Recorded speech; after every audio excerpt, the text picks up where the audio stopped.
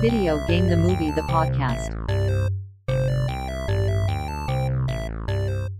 Hello and welcome to Video Game the Movie the Podcast. I am your host, Nathan Bertram. I'm another host, Mackenzie Easton. I'm another host, Lexi Conwell. Why do I always do the third one? I don't know, because I get in there faster. That's what I said. This week we have a special episode for you. We're jumping from movies based directly on video games to a movie that uses video games as its setting. Yes, today we're talking about the Disney classic, Wreck-It Ralph. I'm gonna wreck it!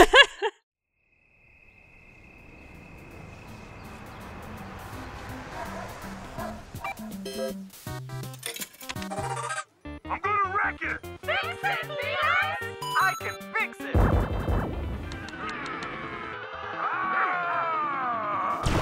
Closing time, last game, everyone out.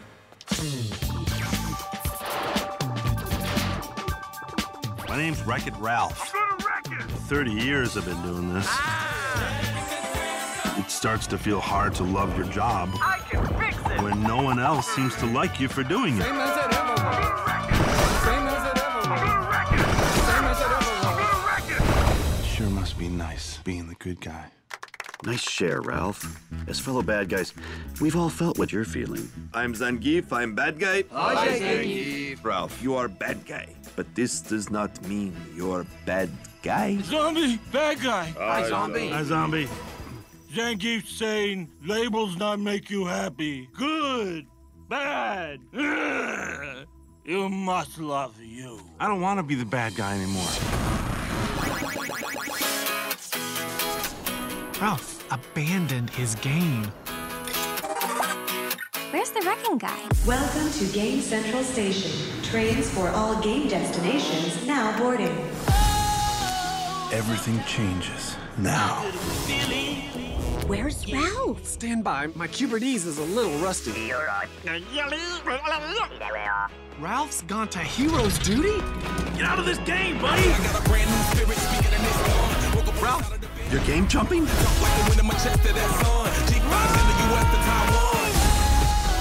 What's your name? Wreck-It Ralph. Why are your hands so freakishly big? I don't know. Why are you so freakishly annoying?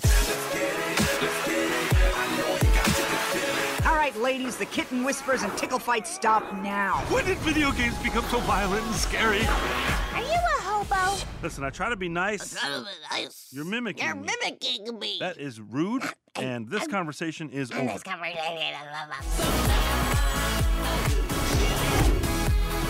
I get a good feeling, yeah. So, this is probably the best movie we've watched on the podcast, which is too bad because it's the only one we've talked about that isn't actually adapted from a video game. Yeah, I think I have to agree with that. This movie actually had me in tears at various moments. Yes, this is a tearjerker, genuine, good, heartfelt. It's one of the, rebirth of the Disney Renaissance, or the new Disney Renaissance films that, brought Disney back to the level where, everybody's going to see their stuff and liking it again. Although this movie gets mistaken for a Pixar movie a lot, and I really can't blame anybody, because this is the most Pixar-y Disney movie that they've ever made. Was this the first one that came out after John Lasseter became the animation studio's head, or was that... I'm not 100 on that. I know that he was at this point. Yes, by this point he was in charge. And it really does show in the both Pixar and both Pixar and Disney start blending into each other really hard at this point, where Wreck-It Ralph and Brave came out really close to each other, and Brave is the movie you'd be like Disney, and Wreck-It Ralph is the one where you're like Pixar, but they're not, because the company's name stopped meaning anything.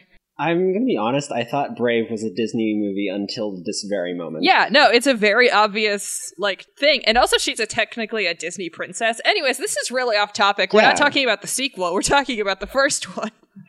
In the sequel, we can talk about Disney princesses as much as we like. That's the rules. So, who wants to do a rundown of the plot? I can do it, if you'd like. Yeah, go ahead, do you Lex. want it, Kenzie? So, Wreck-It Ralph is set in an arcade and not only an arcade, but the arcade consoles as following the video game characters. The main character is Wreck-It Ralph, a villain from the arcade game Fix-It Felix Jr., where he is ostracized. He's not happy being a villain because he's living in the dump and smashes things and never gets a medal, and no one really ever likes to interact with him. So based on a kind of arbitrary, sarcastic quest giving from one of the rude little villager characters.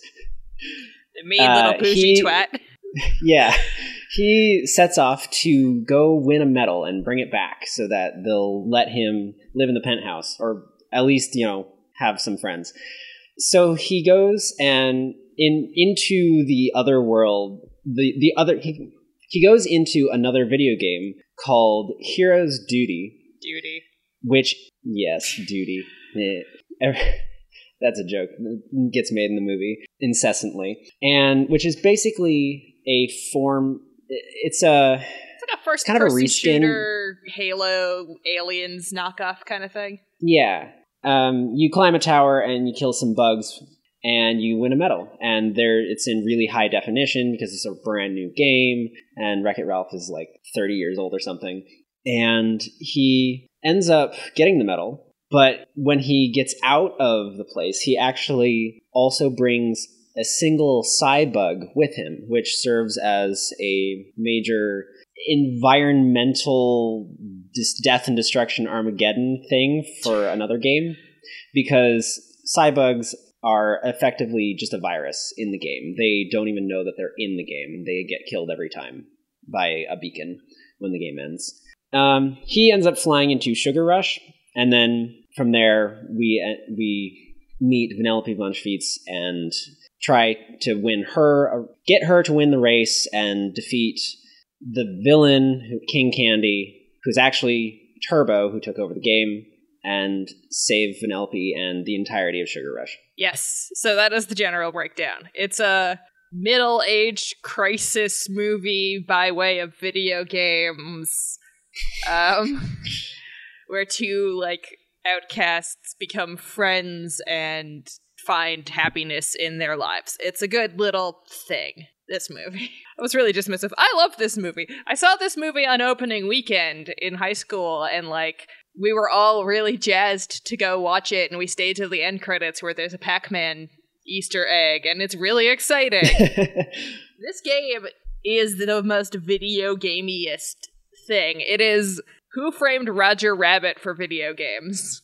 It's also got a lot of Toy Story to it in the way that they structure the world, and they give all of the characters motivations and perspectives that are very much consistent with the fact that they are video game characters. Yeah, that's one of the more important things about all the characters and how the story is told, is that the character motivations follow from the fact that they're video game characters and are not secondary to that fact. Yeah. Also, the movie starts off with a monologue from Ralph that turns out to be basically an AA meeting, but for bad guys, where he is shown in his game in old school pixel animation, which is really cool. The pixel animation that they do isn't a major part of the movie, but whenever they do, it's really solid work, and it really adds to the aesthetic. Even when they're doing their normal 3D animation, they translate aspects of the pixel animation or whatever is part of the other characters to them. Mm-hmm. Their characters' designs are just a little bit... They're clearly different based on different games, although some of the main characters blend a little bit more together. Yeah, I know earlier in development on this film, they were planning on doing Felix and Ralph entirely in the same style as the Nicelanders. The blocky, moving it's pixel animation style, but it was just infeasible for the main characters. It just was unapproachable, and it would have just been way too much effort. That makes sense. I also even though it's really well done, I despise the animation of the Nicelanders. Yeah, it's impressive, but it's not nice to look at. Yeah. But I like that they did it. It's still very cool, and it distinguishes the characters as being from a different era in a way that works really nicely when you compare them to the fluid motion of the other, like, random side characters that exist throughout the other games that we visit. Mhm. It also only visits, like, there's only 3 games that are really important, and then also they stop by Pac-Man and Tappers.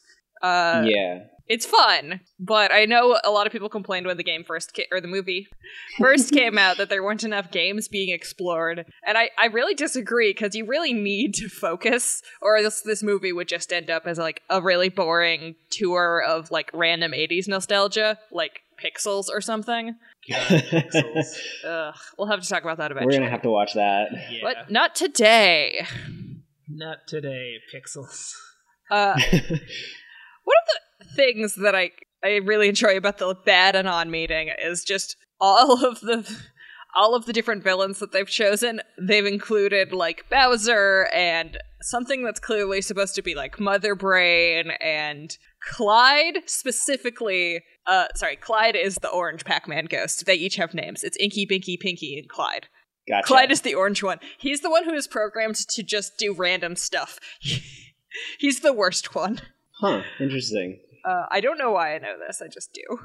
There's also Bowser. Bowser's there. There's the zombies from the House of the Dead games. One of those is there. Also Zangief, who is not a villain. Yeah, I love saying I mean, in that traditionally sequence. in the Street Fighter games, he is Kind of. kind of. But anyways, I love Zangief, he's a good boy. Yeah. I love Zangief. There's also Satan. Satine. Satine. And that's one of the other things. I'm going to bring this up now, and I'll probably make like a bigger essay-style point of it at the end. Both of the protagonists of this movie are like queer-coded, but not in the like Yes. bad Disney way where they queer-code the villains. Like more like Elsa or other like characters in the Disney canon, like Mulan, who are, especially because in this movie they don't have romantic interests. Vanellope and Ralph both really, if you want to look at it from that angle, read as queer characters who are facing ostracization in part due to their queerness. Yeah. Also, Turbo or King Candy. It was also heavily queer coded. A little bit. Um, It's less so when he's Turbo and more so when he's King Candy. Like, it's a facade, which is interesting. But That's true. I do think, at least in this one, the protagonists also can be read in that light, and so it makes it a lot less #problematic. Yeah, I think they can also be viewed through a like, I don't know if this is quite the right thing, but like a disability lens or something. Well, certainly a Vanellope, and yeah. they really push on that in the sequel, actually. Vanellope, clearly, her glitching is framed somewhat through a lens of disability and somewhat through a lens of like an anxiety or an ADHD kind of thing, where she can't quite focus in the same way as other people, and it certainly acts up more when she's upset, which is really interesting. And it's not framed by the end as like a thing she needs to get rid of, but like a part of her that makes her special, and that's really nice. And this is well before they try to touch back on this in Pixar with Finding Dory, which I think kind of does the same thing but really clumsily. I haven't seen it.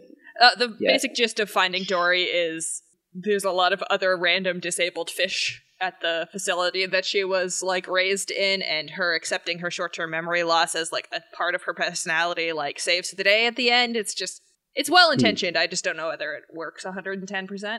Nathan, do you have thinks about things? Thinky thinks? Thinks about things. Oh, the things you can think. I will say I really appreciate how this movie manages to find very creative ways around exposition. We talked about the Bad Anon meeting at the beginning, where we get this dump of all the background information on the arcade and the characters and Ralph, but it's done through this in-universe. There is this good explanation for why he would be saying all of this, and then later we get some narrative elements that are set up through the tutorial of the first-person shooter game, Hero's Duty, where Ralph has infiltrated this game to try and get his medal, and we're hearing the commander deliver the tutorial to the first-person camera that is being operated by someone in the arcade, and it's setting up these elements that get paid off at the end of the movie with the cybugs and the beacon and all of that. And it's just really neat that they did that, like from a narrative structure standpoint, to find these ways to slip the exposition in that makes sense in the universe. And especially with, cool. Especially with the Hero's Duty one, where they're clearly like paying attention to how video games work and seeing how they can use that to their advantage in storytelling. Yeah. There is an opposite case, though, with the King Candy announcing the race to become one of the roster characters, where he says, literally, as you all know. Like, yeah, they do know. Why didn't you just say, we have, like, a representative from the Whack-A-Mole or something visiting, so I have to explain this? Like, 2 lines and a new model of a different character would explain away that entire exposition problem. Anyways, very minor nitpick there. There was another one that really stood out to me. That was an advertisement by Sonic the Hedgehog. Yes! About if you die outside of your game, you die forever. It's like public safety announcement Sonic, which was a thing in the 90s that they had him do like service announcement at the end of some of his cartoons. Because, you know, it was a very popular character. So I think they're riffing on that a little. Yeah. Okay, because I thought it was really weird otherwise. I mean, I think it's that same voice actor from the 90s who played, like, Urkel. Like Also, I mean, Sonic is probably the biggest character that they have who says anything, right? Like... Oh, like... Outside of... Licensed one? Yeah, licensed ones. Outside of the main characters. Yeah, I think he's the only main character that has any speaking lines. Yeah, I mean, Zangief. From a different video game. Zangief, but he's, like, the main characters, if there is any, in Street Fighter is Ryu and Ken. Who do get 2 lines of dialogue at the very beginning of the movie. They do, I forgot about that. Where they go off to get beers, which is fun. Also, it's Tappers, which... There is root beer tapper, but the, like, case on the outside is clearly a normal Tappers, so they're just, like, towing the line of having alcohol in the movie. It's really unclear. Yeah. Also, I don't want to get into the weeds on this, because the movie makes you not really think about it that much, but there is an implied, like, biological component to these characters where they do need to eat and sleep and use the washroom in order to function correctly, but they don't... Actually, they don't need to sleep. They don't ever sleep, but they do seem to need to eat. I mean, we do see the dwarf gnome guy that's guarding the bakery in Sugar Rush sleeping at the gate. It seems like they can sleep. Yeah, but they don't seem to need... Well, yeah, because they come out of the games, like, of their own games at night when the arcade is closed. Yeah. And that's when they do all of their stuff. Oh, also, watching this movie was, like, super uncomfortable the first 10 minutes when we had finally gotten around to watching Food Fight, because Food Fight is, like, got a very similar opening vibe, and it's really uncomfortable because Food Fight is so bad that it taints everything that looks even kind of like it. Anyways, Lexi, you were going to say something. Well, on the topic of the, like, biological component, when you look at... Like, okay, so let's say it's Wreck-It Ralph. When you look at the game from outside, they're obviously pixels and, like, 2D. But when they're inside the game, they seem to have mass, at least enough mass to knock a poster that is taped to the screen off of the cabinet. Yeah, that is the big moment where if you're gonna get weird and nitpicky about the mechanics of this, which I really kind of wish we wouldn't, but I'm gonna finish off this thought anyways. Where, like, Ralph physically interacts with the real world, like, in a, like, physical way, and therefore solves the plot of the movie. Because it couldn't just be a coincidence, because that would have felt really contrived. But it kind of breaks the rules of the universe a little bit. It's a bit weird. It's not important. It's just a little bit weird when you think too hard about it. Yeah. I want to think a little bit too hard about this for one more point. Okay, go for it. Are there other Wreck-It Ralphs out there? I mean, the implication is yes. Presumably, yeah. Like, Wreck-It Ralph 2 has many more of these questions, and I feel like that's the point where we really need to hunker down and, like, deep dive into what's wrong with this universe, because that one introduces the internet. But in the meanwhile, I think this universe works actually quite well. It's got similar amounts of issues as Toy Story, and people give those a pass. I was going to say, if we're following Toy Story rules, then yes, there would be, because they go out of their way in Toy Story 2 to address the fact that there are dozens of Buzz Lightyears on store shelves that all come to life in the store. But I think the problem with Right. Wreck-It Ralph and Toy Story comparison there is that Wreck-It Ralph is a 30-plus-year-old like arcade game, and within the universe of the first Wreck-It Ralph movie, we have no confirmation on whether or not it's a relatively popular one, or if it's just that this one guy kept this one game around because he liked it. Well, it seemed like they did say that it was a really popular game, which was why it was around for so long, even though it started to fade in popularity in the last few years until the end of the movie. Yes, but is it popular in the sense of like this one arcade, or popular worldwide? Because that's a big difference. I think the sequel answers that question. Because It does, he but- becomes a viral video sensation. Ralph Okay, becomes well, a viral video let's sensation. stop talking about the And sequel. people start referencing the game for like people all over the world start talking about the game. Yeah, as if they know about it. I mean, let's just focus on the first movie, because this is getting a little bit. We're getting in the weeds here. Let's ignore Okay, it. let's reset. What was everybody's favorite, like, little video game character cameo or joke?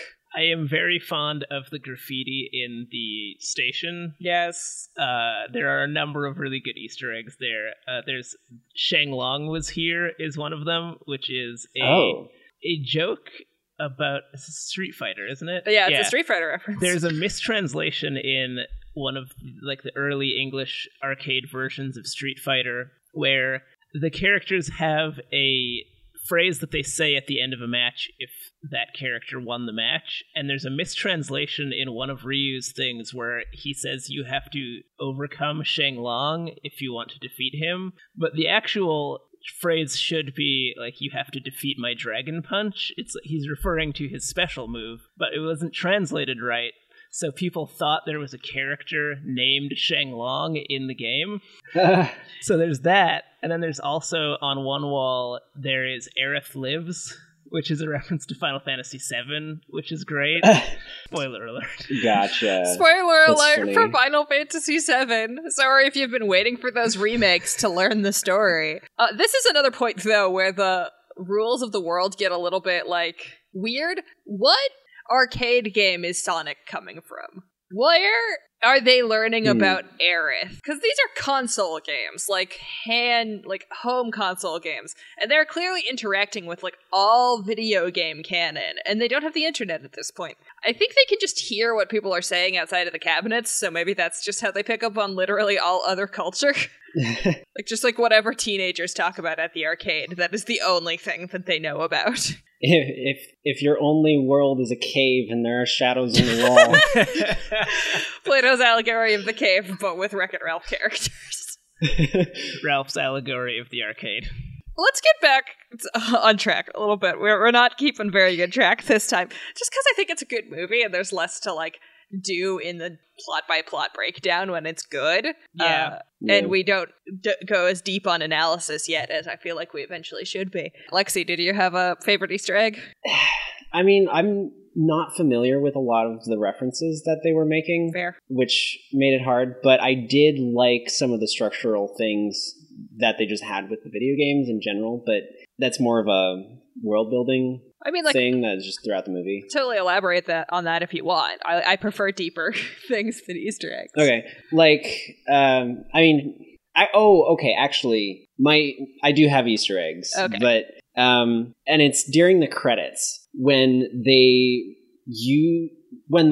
actually point out kind of what the games that they're the made up games that they're doing are referencing. Like they have Hero's Duty as Doom. They just have a Doom reskin in the credits, and they're doing like Wreck-It Ralph is a little bit like Donkey Kong, and they do make some Mario references. And by the end of the movie, it's just so many iconic things that I mean, I didn't even know what to do with all of it because I was just swimming in references. That is totally fair. I don't know if I could pick a favorite. I just kind of love this movie, and it's just swimming with references, as you said. I want to talk about the characters, though, because I feel like that's where we can really get into the meat of this thing. There are 4 main characters to this movie, and let's start on someone we haven't mentioned at all, actually. Let's start with the actual protagonist of the game that Wreck-It Ralph is from, Fix-It Felix Jr. of Fix-It Felix Jr.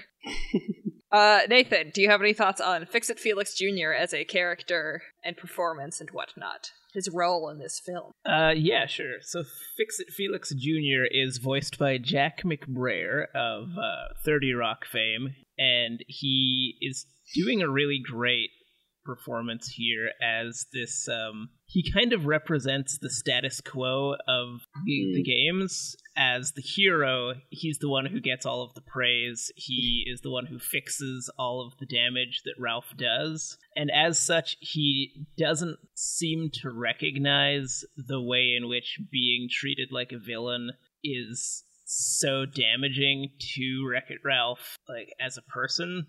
Mm-hmm. So when, like, these disputes come up between Ralph and the rest of the Nicelanders, he ends up kind of caught in the middle and doesn't really know how to solve it. Yeah, for a hero, he's very passive. He just kind of does what is told and expected of him. He's kind of a prototypical nice guy in a lot of ways where he just doesn't... He's very emblematic of privilege, which is even brought up in that opening narration where Ralph talks about how everything is easy if you have a magic hammer given to you by your father that fixes things. Yeah, he doesn't have necessarily any demonstrable skills until, like, later through the movie. He just has everything given to him and doesn't really think to question anything until he's forced to. He's not a bad person. He's just kind of uninterested in exploring anything and just very content with the way his life is.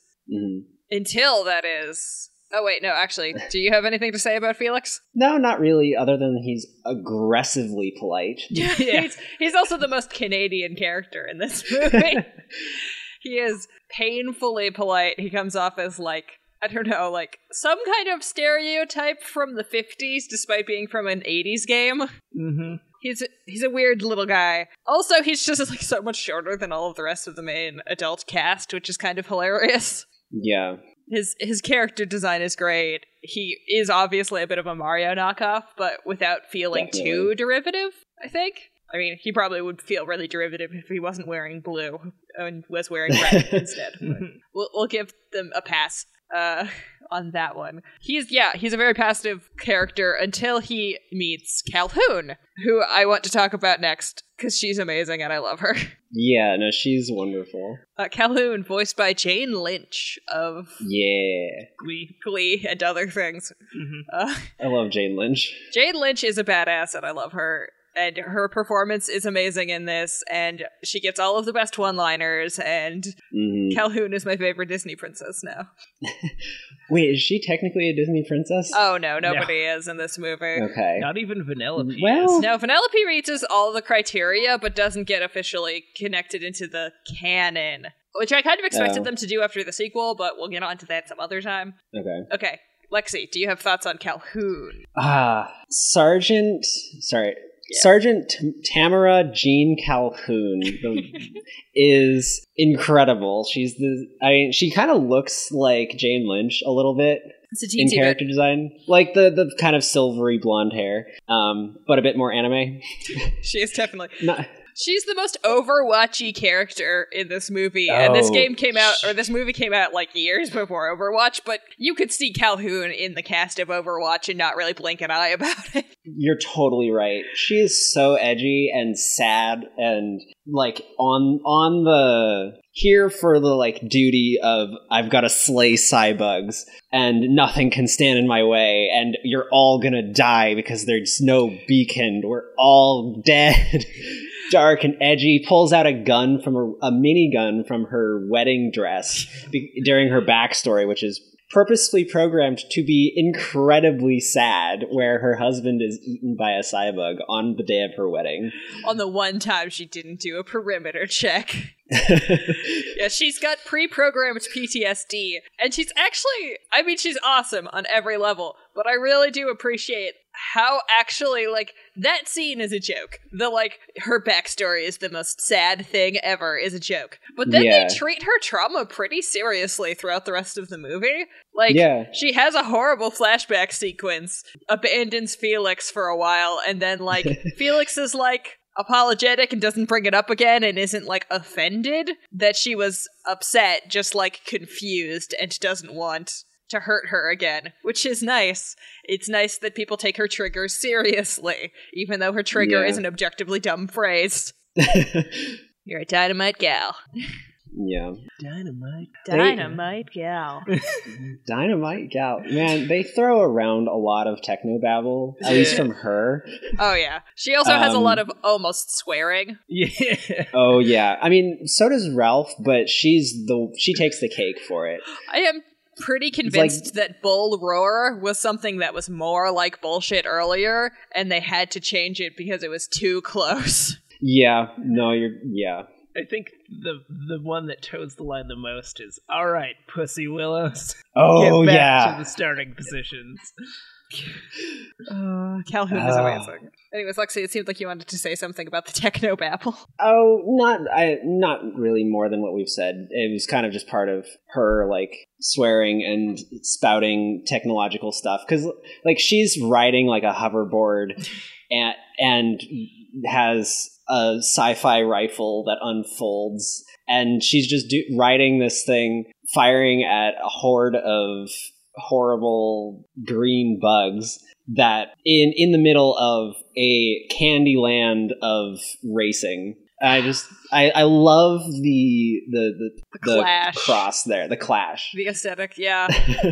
So Calhoun and Felix together are an interesting. They have their own side plot. And it is the heterosexual love plot that allows for Ralph and Vanellope to come off as queer as they do, honestly, because they just shuffle all of the straight people romance into these two characters. And it's a surprisingly cute relationship. After you get past the initial, like, kind of forced bit of it, because it comes across as heavy-handed, but they do so in-universe, making it heavy-handed with these, like, taffy things singing and, like, this ariotic thing and heart shapes, and once they realize this is happening, she just pulls out her pistol. Yeah, she only likes Felix once he actually does stuff to be useful. Yeah. And helpful, and stops being kind of whiny. Yeah, they have this entire side plot that essentially just exists to remind the audience every now and then that there are stakes to the situation besides Ralph not being happy, that there is a threat that is potentially being caused by Ralph's actions here, and I think it functions really well, not only to do that, but to, like, build out the world a little bit more, and it helps in certain exposition sections. Do you have any thoughts on the Felix Calhoun dyad? I mean, I think they're great. There's also this kind of clash between, like, the old guard of video games and the new guard, where Calhoun is this high-definition first-person shooter, and Fix-It Felix is this, like, doddering, like, 30-year-old platformer. And just the gulf between the way that they talk and move is very visible. But they do seem to work well together, which is, I don't know, kind of a nice sentiment in the end, that these two things don't have to be divorced from one another and one doesn't supersede the other. They can coexist harmoniously. And then get married in an identical ceremony to the one that she was going to get married in before, which is kind of troubling, but okay. Yeah, but this time with more guns. This time with more guns. Yep. And that's the one shot of the, like, crowd of the wedding where one side has everybody has guns and the other side is just Nicelanders looking terrified is a very good shot. It reminds me of a similar shot in Up where they go to Carl and Ellie's wedding and Ellie's side of the family is, like, shooting guns and everybody's, like, hollering, and then Carl's side of the wedding is just, like, confused, stuffy white people. I like a dichotomy in a wedding. So anyways, let's not talk about our wedding. Let's talk about the actual main characters now. We're going all the way up to Wreck-It Ralph here. Let's go to... actually, let's talk about the villain, because we haven't done that yet. King Candy / Turbo. Voiced by Alan Tudyk. Alan Tudyk, Disney's good luck charm. Yeah. Hang on, what was that last name? Tudyk? Yes, Tudyk. Gotcha. Yeah, Alan Tudyk. Famously of Firefly, he played Wash on Firefly. He's basically in everything that Joss Whedon has ever made, except the MCU stuff. Now he is Disney's good luck charm, much like John Ratzenberger was for Pixar. Yes, he's also made his way into Star Wars. More recently, he was K2SO in Rogue One. That's cool. Yeah, he's a phenomenally talented voice actor. His role here, he's through most of the movie channeling Ed Wynn from Disney's Alice in Wonderland, who played the Mad Hatter. Yeah. I think a lot of the design for King Candy was intentionally drawing from that. It makes I think a lot of Candy Rush in general. Yeah. Well, Sugar Rush is the game that Vanellope is from, is a Japanese style kart racer with a Candyland spin, like thematically. It is aesthetically all candy stuff, but it's also got this very heavy anime flavoring to it, where in the Japanese version they even like created a separate character based on a Japanese candy and inserted her into the film in several shots. Oh, cool. I can't remember what her name is, but like she was like a Mint Pocky character. She takes the place of Mint Zaki a couple times. But King Candy very notably looks more like he's from a Western tradition than an anime tradition. Mm-hmm. He seems much more old-style Disney than he does anime, which I think is intentional. I think they tried to make him fit in if you don't think too hard about it, but be noticeably weird once you do. Yeah. Because, yeah, King Candy is the start of Disney's, not only start Disney's fascination with Alan Tudyk, but the start of their obsession with twist villains. Twist villain in a different way for this case, and in a much more effective way. So throughout the movie, they are concerned with the concept of somebody, specifically Ralph, going turbo. This is just brought up over and over again without being explained, which is really kind of ballsy for a kid's movie. Usually the first time somebody says an unfamiliar phrase, everything would stop to explain what they were talking about. But that doesn't happen until like almost 2/3 of the way through the movie, where it is explained pretty reasonably to Calhoun because her game was only recently plugged in. Yeah. They don't know what going turbo means. Well, and the first time it's brought up is in the opening scene in the Badanon meeting, where M. Bison asks Ralph if he's going turbo, and he assures them that he's not. He's just not happy with his game. So going turbo as a concept is something that developed within just this one arcade when the mascot of a very popular, or a formerly very popular racing game, Turbo Time, left his game and crashed another one, causing both of the games to be unplugged because he was jealous of its success. And this is mentioned repeatedly up until the point it's explained, and then repeatedly after the fact because they think Ralph is planning on doing this, and it's obviously a huge taboo. And then reasonably, obviously for a good reason, a huge taboo. That you're not supposed to go into other people's games during daylight hours because you could break stuff. People are constantly worried about this problem. There is a clear rising homelessness problem in this arcade where games keep getting unplugged and there's not any extra space to put people. Yes, the Q*bert characters are living in Game Central Station because their game got unplugged. Yeah. And they're, like, begging for food outside of other games. And the solution to this is giving them a job at the end of the, game. Or at the end of the movie. I keep calling this movie a game. It's just very gaming, and my brain just keeps going there. Anyways, Turbo didn't actually get destroyed with the games, it turns out, by the end, but has been waiting in secret for, an unknown period of time, probably somewhere near 30 years, to, plan the takeover of a different racing game by recoding the whole thing so that he is now not only the most important character, but the actual king of the kingdom. Very intense villain plan. But the thing that I think makes it work as a twist villain is not just that the whole concept of going turbo is set up previously and has purpose outside of this twist. It's important to the world building and important to understanding why people are so freaking freaked out about Ralph doing what he's doing. But it's also that King Candy is suspicious throughout the whole movie. It's not like Calhoun not Calhoun. It's not like the villains in some of the later Disney movies where they completely come out of nowhere like Prince Hans. He's always an antagonistic force. We just don't know to what extent he is until later. And I think that works really well. Yeah, I noticed some foreshadowing with him, things that he said. Trying to read what I wrote. He reacts really weirdly when Ralph comes into his game. He asks him if he's going turbo like everybody else does, but then he gets incredibly defensive about his game in a way that nobody else does. Almost everybody Yeah. else, when Going Turbo is mentioned, reacts with like shock and horror. But when King Candy accuses Ralph of going turbo, it's with like kind of an edge that's more angry and defensive. And it's a subtle moment, and it passes quickly. But like if you catch it, it fits. Yeah. There's a number of those where he does things that are slightly off, and it only becomes really clear that something is really off about him when he starts messing with the code, because it becomes incredibly clear at that point that he was lying to Ralph about how the game operated and what he could and could not get him. Because he could have gotten him the medal. It's obvious because he gets it himself. So you know at that point that dude's shady as all get out, which is necessary because otherwise the like heartbreaking moment with the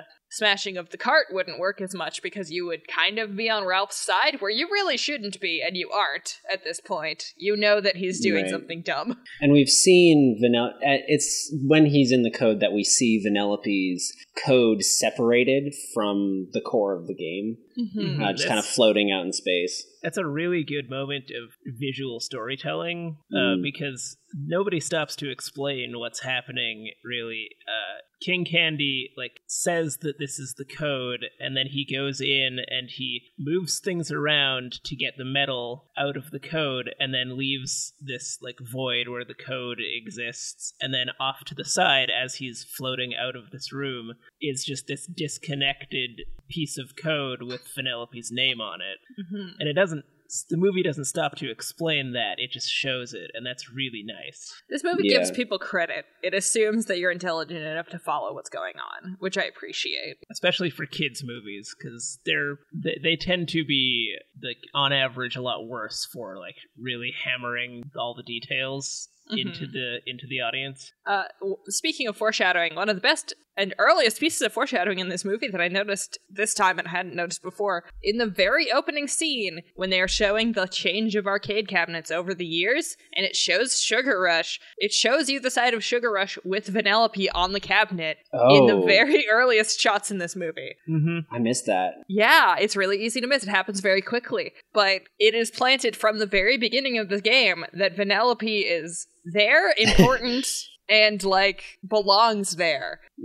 Very subtly by doing this visual thing. So I appreciate that. And I think that's a good segue into talking about Vanellope von Schweetz, princess or president. Vanellope von Schweetz, voiced by comedian Sarah Silverman, who is absolutely adorable in this movie. She is the vagrant rogue racer in Sugar Rush who is trying desperately to get into the roster race, which happens every night because this is a game where every day the set of racers that you can choose to play with is different. So the movie envisions how this is done by a roster race that happens every night, where racers in the game will pay a coin to enter the race, and then the top set of racers get to be on the roster the next day. Yeah. And Vanellope's only dream is to be a racer. She's a tiny little homeless lady. Yes. She's got candy in her hair. Yeah, she's a messy brat. Yeah. Yes, Vanellope is a snarky, kind of annoying, but really lovable child character, which is really, really hard to pull off in a way that is not just annoying. She's not Coda from Brother Bear. She is actually likable. Yeah, I think it helps that Ralph is also kind of an obnoxious character. Yeah, they're both kind of assholes. Sort of balance each other out. See, that's a thing. Their banter is lovely. It's so good. One of the things that is similar to Toy Story is that all characters involved are kind of dicks. Yeah, to one degree or another. To one degree or another, the main characters are not great people all of the time. And that is good because they don't have to be perfect to be interesting. And it's better if they're not, so that they can have something resembling an arc. Yeah. So, Lexi, do you have any thoughts on Vanellope, the cutest character in the whole movie? Vanellope von Schweetz is the perfect being. I've been in love with her aesthetic since the movie came out. When did this movie come out? 2012. Okay, I was going to say 2012. Okay. Yeah. Just the little skirt and the green hoodie. It's good. But I don't know. Her banter is amazing. She's always just flitting around, calling people names, but in a endearing way. Particularly Ralph. She expresses affection in a kind of jerky way. Yeah. It's an acquired taste. Yeah, he's not a fan of it at the beginning, but by the end of the movie, they're just like throwing insults at each other as they leave, as their goodbye, and it's adorable. The big twist with Vanellope is that she is secretly the princess of the whole video game. And there is a little bit of foreshadowing for this. Obviously, the box on cover of her art being on the like box for the game outside in the real world, but also every other character is like very, very specifically themed to like one thing, and Vanellope and King Candy are the only ones that aren't. King Candy is very general, and Vanellope is just Vanellope. Like, she's got candy in her hair. She's candy themed, but she's not. Even her car is like literally just a mess. It's an amazing mess. It's beautiful, but it is literally just all the things falling on top of a pile. Which makes sense if you're the princess of the Candy Kingdom. You wouldn't have a specific one theming item. She's not Candlehead. Yeah. Or Minty Zaki, or Francis Fludger Butter. Hang on, is Candlehead just like a World of Warcraft kobold at heart? Deep down in her soul, yes, but she just is stuck in this horrible racing game forever. One of the interesting things about Vanellope is that a lot of her identity is tied up, the way that others identify her is tied up in the fact that she is a glitch, that she is... as far as they're concerned, she doesn't belong in the game, and this manifests itself as a side effect of her code being disconnected, is that she will physically like kind of separate into code and then reform, and she doesn't really have any way to control this. So it results in, like, when she's upset, when she's emotionally agitated, she will, like, kind of teleport short distances around uncontrollably. And this is treated is coded kind of like disability, like we talked about earlier, which is a really interesting angle that this movie takes with one of its main characters.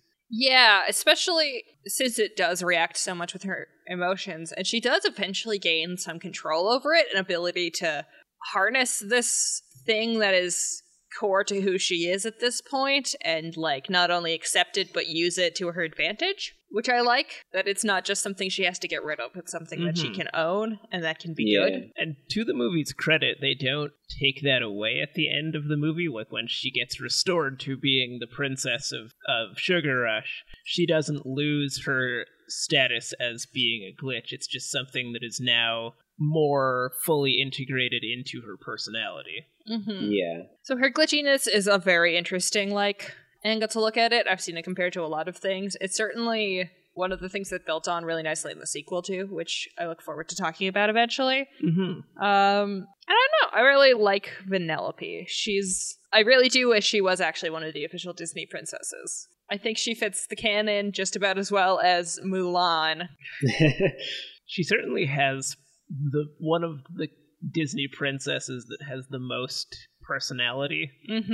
Like, she's just so exuberant and like childishly obnoxious in such an endearing way. And just herself. Yeah. She's just unabashedly herself.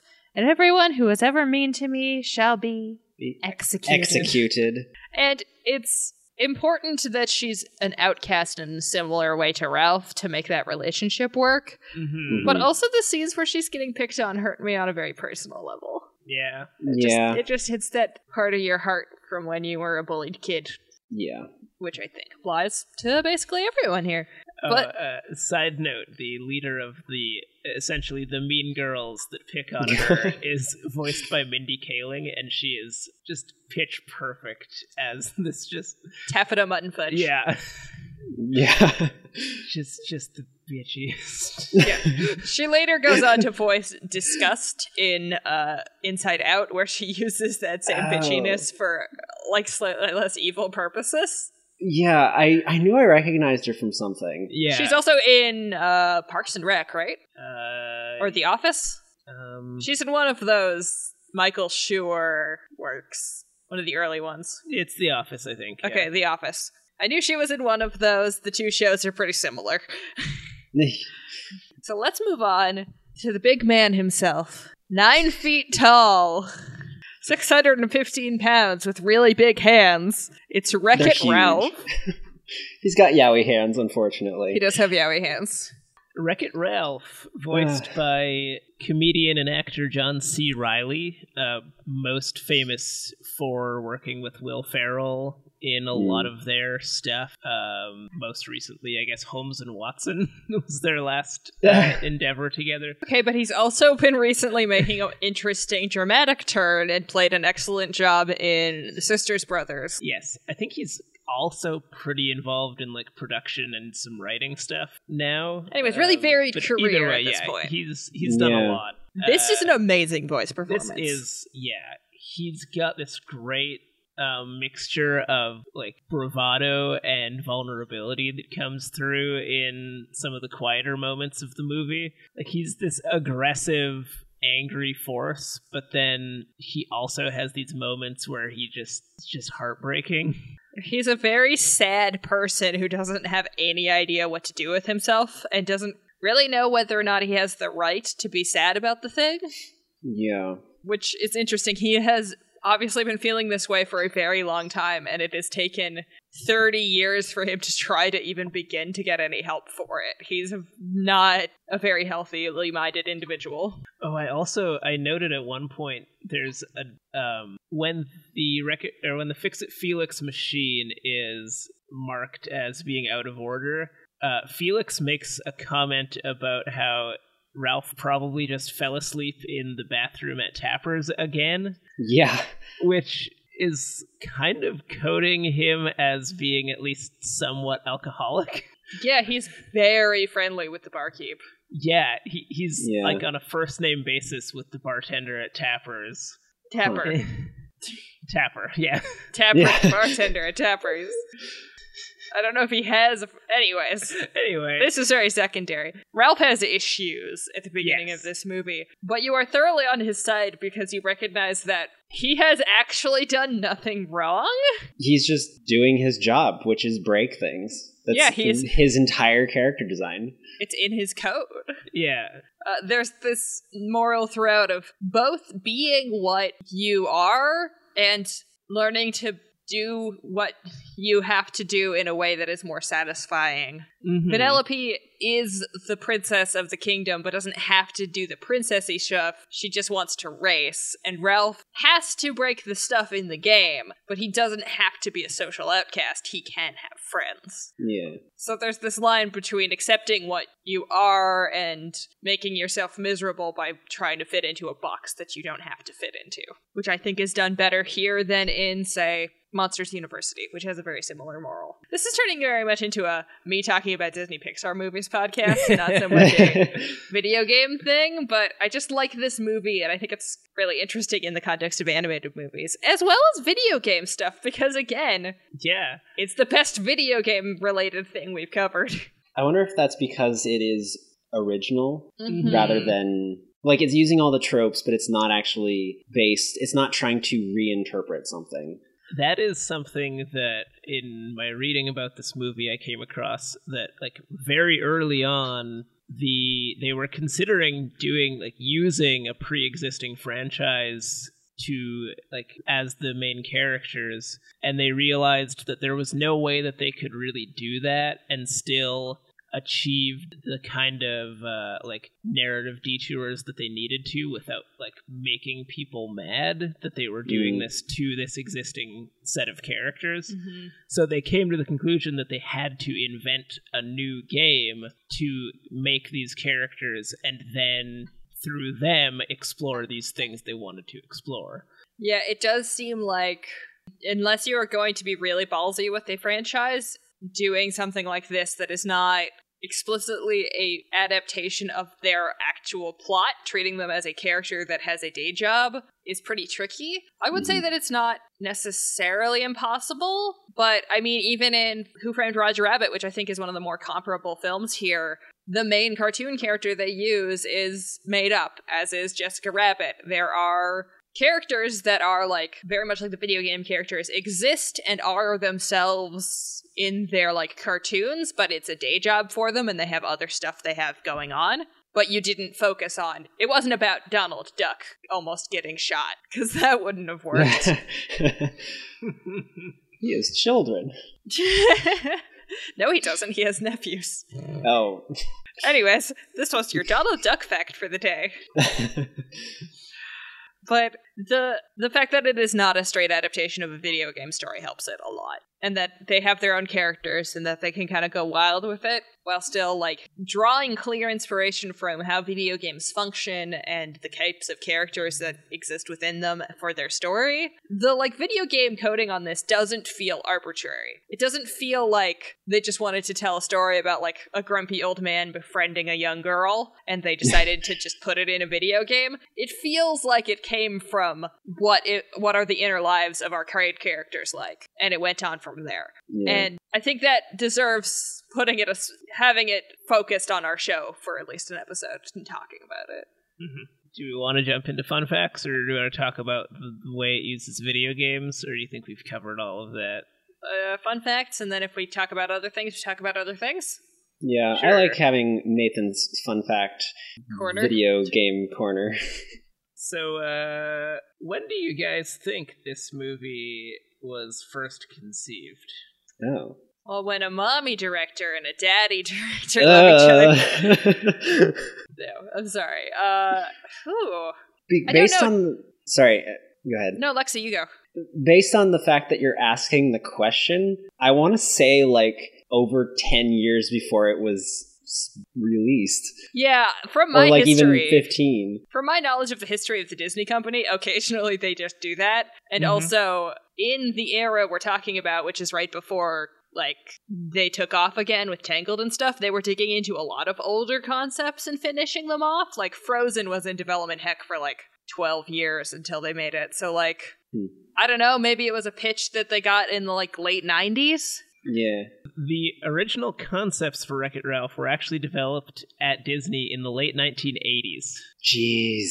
Yeah, when arcades were still relevant, which is Yeah. wild. They were that working makes on sense. this movie. I mean, it does make Mhm. sense, but I kind of didn't expect them to have that much cultural edge. I mean, I guess these are the people Yeah. who made Tron, so... They were developing it under the working title High Score, and then it got redeveloped and rebranded a few times. In the 1990s, it was being worked on as Joe Jump, and then in the mid-2000s as Reboot Ralph, until eventually, once John Lasseter took over as the head of Disney Animation, they picked it up again and started working on it as Wreck-It Ralph. Yeah, I think the long development cycle is kind of important for this one because the fact that it's been 30 years is so integral to this plot of this movie. Yeah. Like, I don't know if this story would have really worked if everything was shiny and new. I think the patina of nostalgia is vital to it working as well as it does. Yeah. Mm-hmm. It would have felt really, like, it feels fun that Ken and Ryu are, like, in the game now. In the 80s, it would have been like, and look at this recent pop culture development, and they probably would have included dozens of things that, like, nobody remembered after the fact, and it would have just been awful. Here's the twins from Devil Dragon. Those guys. Hey, look at our cash grab. Yeah. It's the ship from Galaga, guys. But yeah, Disney has development hell. Has a pit somewhere where they throw movies, I guess, and then, like, drag them up every now and then and make something award-winningly good. It's like what happens in Inside Out. Yeah. They just toss it into the pit, and then eventually someone falls down there and drags something out. In this case, Rich Moore, yes. the director, who I think also did Zootopia, which is one of the other, like, amazing Disney movies that feels like a Pixar movie. Yeah. Yeah, he was very adamant that they needed to have real video game characters in the movie, like, as background, which I think adds to giving it a sense of that it's, like, occupying an actual world and not just a bunch of invented stuff for a movie. Yeah, it does feel much more grounded. Yeah. As a result of that. He kind of likened it to the way that Looney Tunes shorts will litter cultural references and, like, popular characters throughout them, giving it kind of a a balance between giving the audience stuff that they find familiar but not like talking down to them. Mm-hmm. Yeah. Mind you, Looney Tunes doing that resulted in a biblical character being turned into an insult because nobody else remembers the Bible story and everybody remembers Bugs Bunny calling people Nimrods. Yeah. And it's a pretty important Bible story. They just don't remember the name of the guy. Mm-hmm. So, another interesting thing about production, once they decided they wanted to use real video game characters, they just started adding them into the screenplay without worrying about whether or not they could get the rights. So they had like tons of them just everywhere throughout the movie, and then if they ran into problems like later when they were more actively like working on it, if they ran into problems with getting things cleared, then they would create original characters to take those places instead. Okay, that makes sense. The most frequent things I remember seeing was there's a lot of Street Fighter going on in the background of this movie, like every other Street Fighter character. Yeah, there's Chun-Li is in this, Cammy is in this, M. Bison. Ken and Ryu, M. Bison is in the Badanon meeting. There's a lot of Street Fighter. There's also a lot of like other earlier video game characters that I might not recognize, but I'm pretty sure are real characters. Mm-hmm. And also a cameo from the model for the T-Rex from Meet the Robinsons. In Game Central Station. In Game Central Station, when he's leaving the Badanon meeting, I think, and going back to his game for the first time, a big yellow T-Rex is in the background of the shot, and it's just the T-Rex model from the movie Meet the Robinsons, painted yellow. Oh, wow. I really wasn't paying attention to the background. I should have been. Yeah, it's a weird little Easter egg. I guess they were running really similar programs at that point in time, because it was only like, I think this was almost immediately afterwards, or it was a couple films later. Because I think it was Meet the Robinsons and then Bolt and then this, as far as the digital films, but I'm not 100 on that. Don't quote me on it. Don't at me. Yeah. If you have... So Mario is referenced in the movie at one point, but never actually seen, and this is not because they couldn't get the rights to use Mario, which a lot of people seem to assume. John C. Reilly made a joke at Comic-Con once about the licensing fee that Nintendo asked being too high, but in reality, Nintendo was actually super receptive to having more of their characters in the movie, and talked to the producers about like writing a scene in which Mario could make an appearance, but Rich Moore and the like team, as they were making the movie, couldn't figure out a way to include Mario that wouldn't completely overshadow all of the original characters.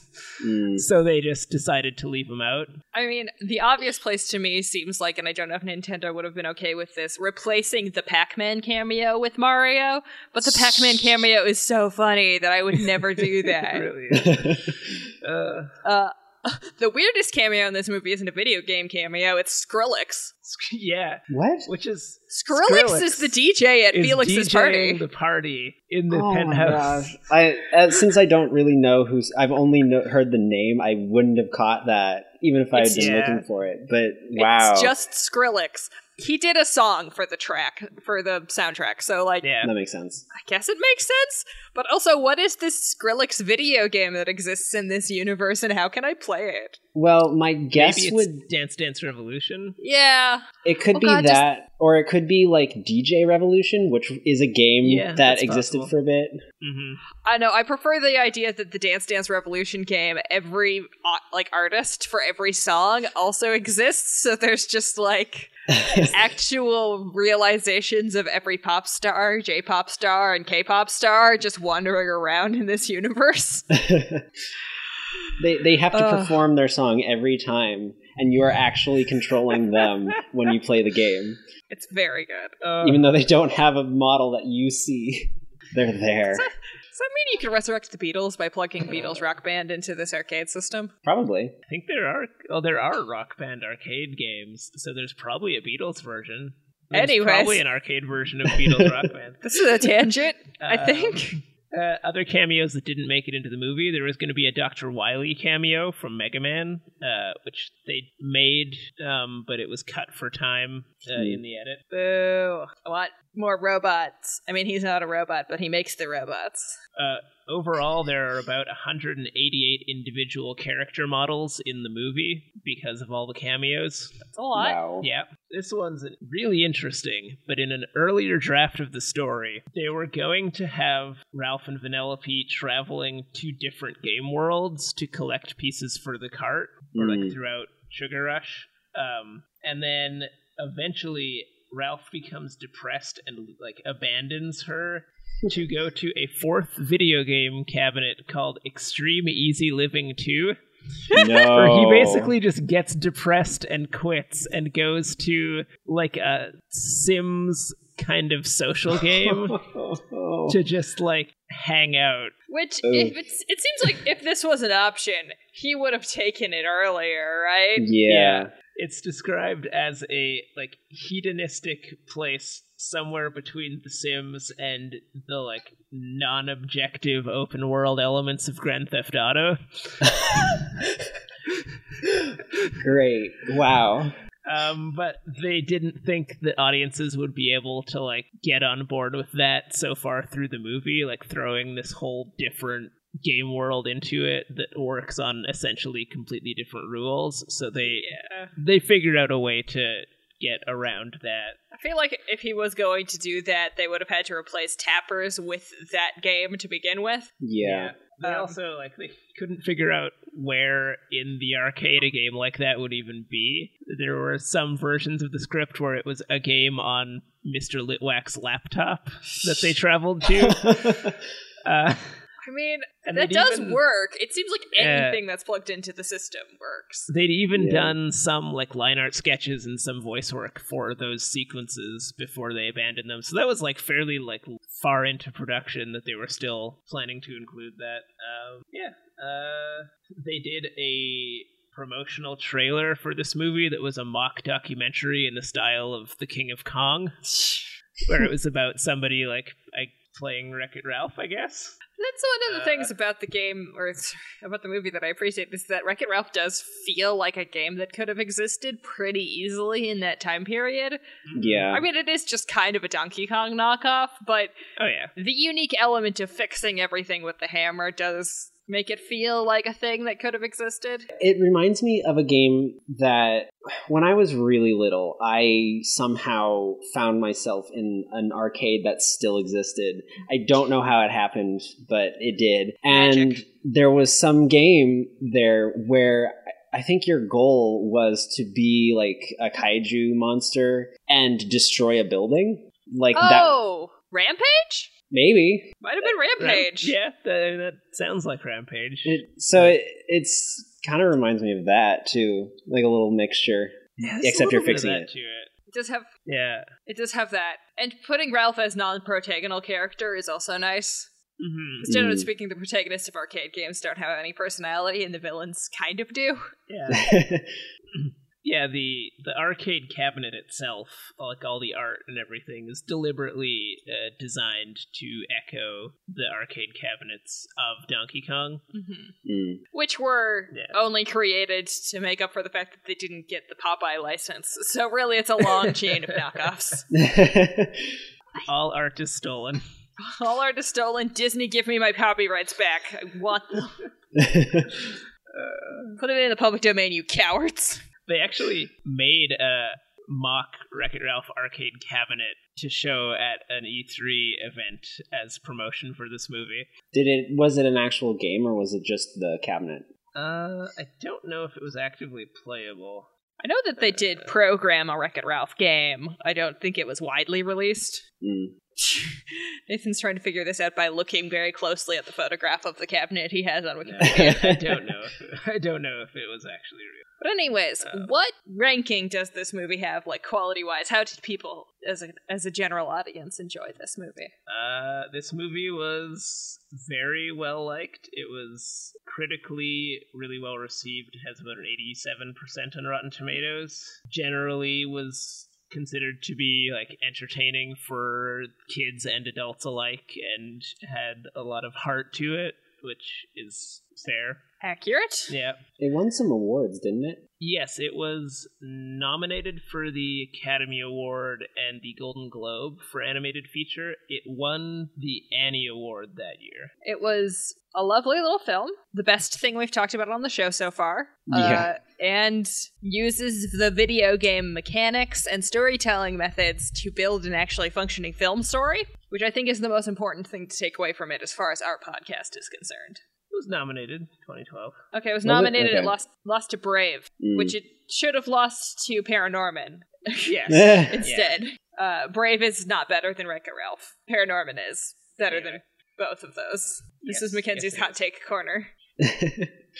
You So, are any alone in said final- corner. Final thoughts on Wreck-It Ralph on this very special episode?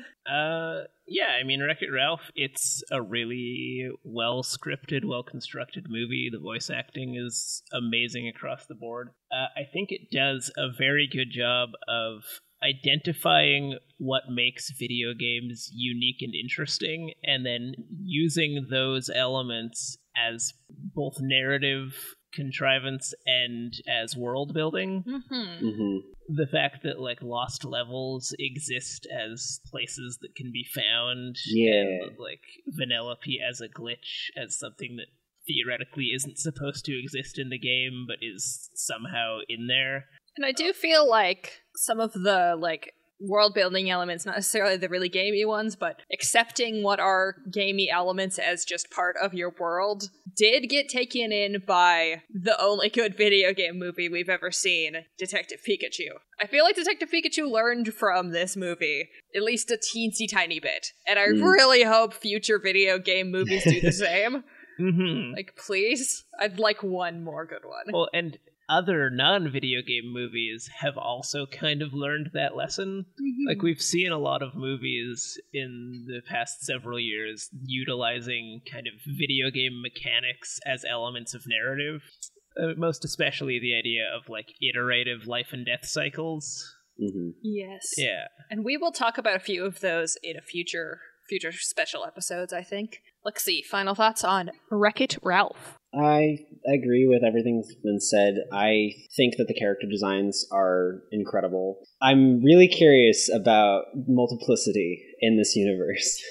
But yeah, it was a good movie for me, and if I were to rank it, do we want to do ratings or anything? Arbitrary ratings? Very arbitrary, and especially arbitrary rating this afternoon. Okay, I give it 2.5 compressed air cans for cleaning your keyboard out of 3 cans. That's what's presently in front of you. I give it taffeta mutton fudge out of Fletcher butter. And I will give this movie 2 Pac-Man cherry bundles out of Sonic Golden Ring.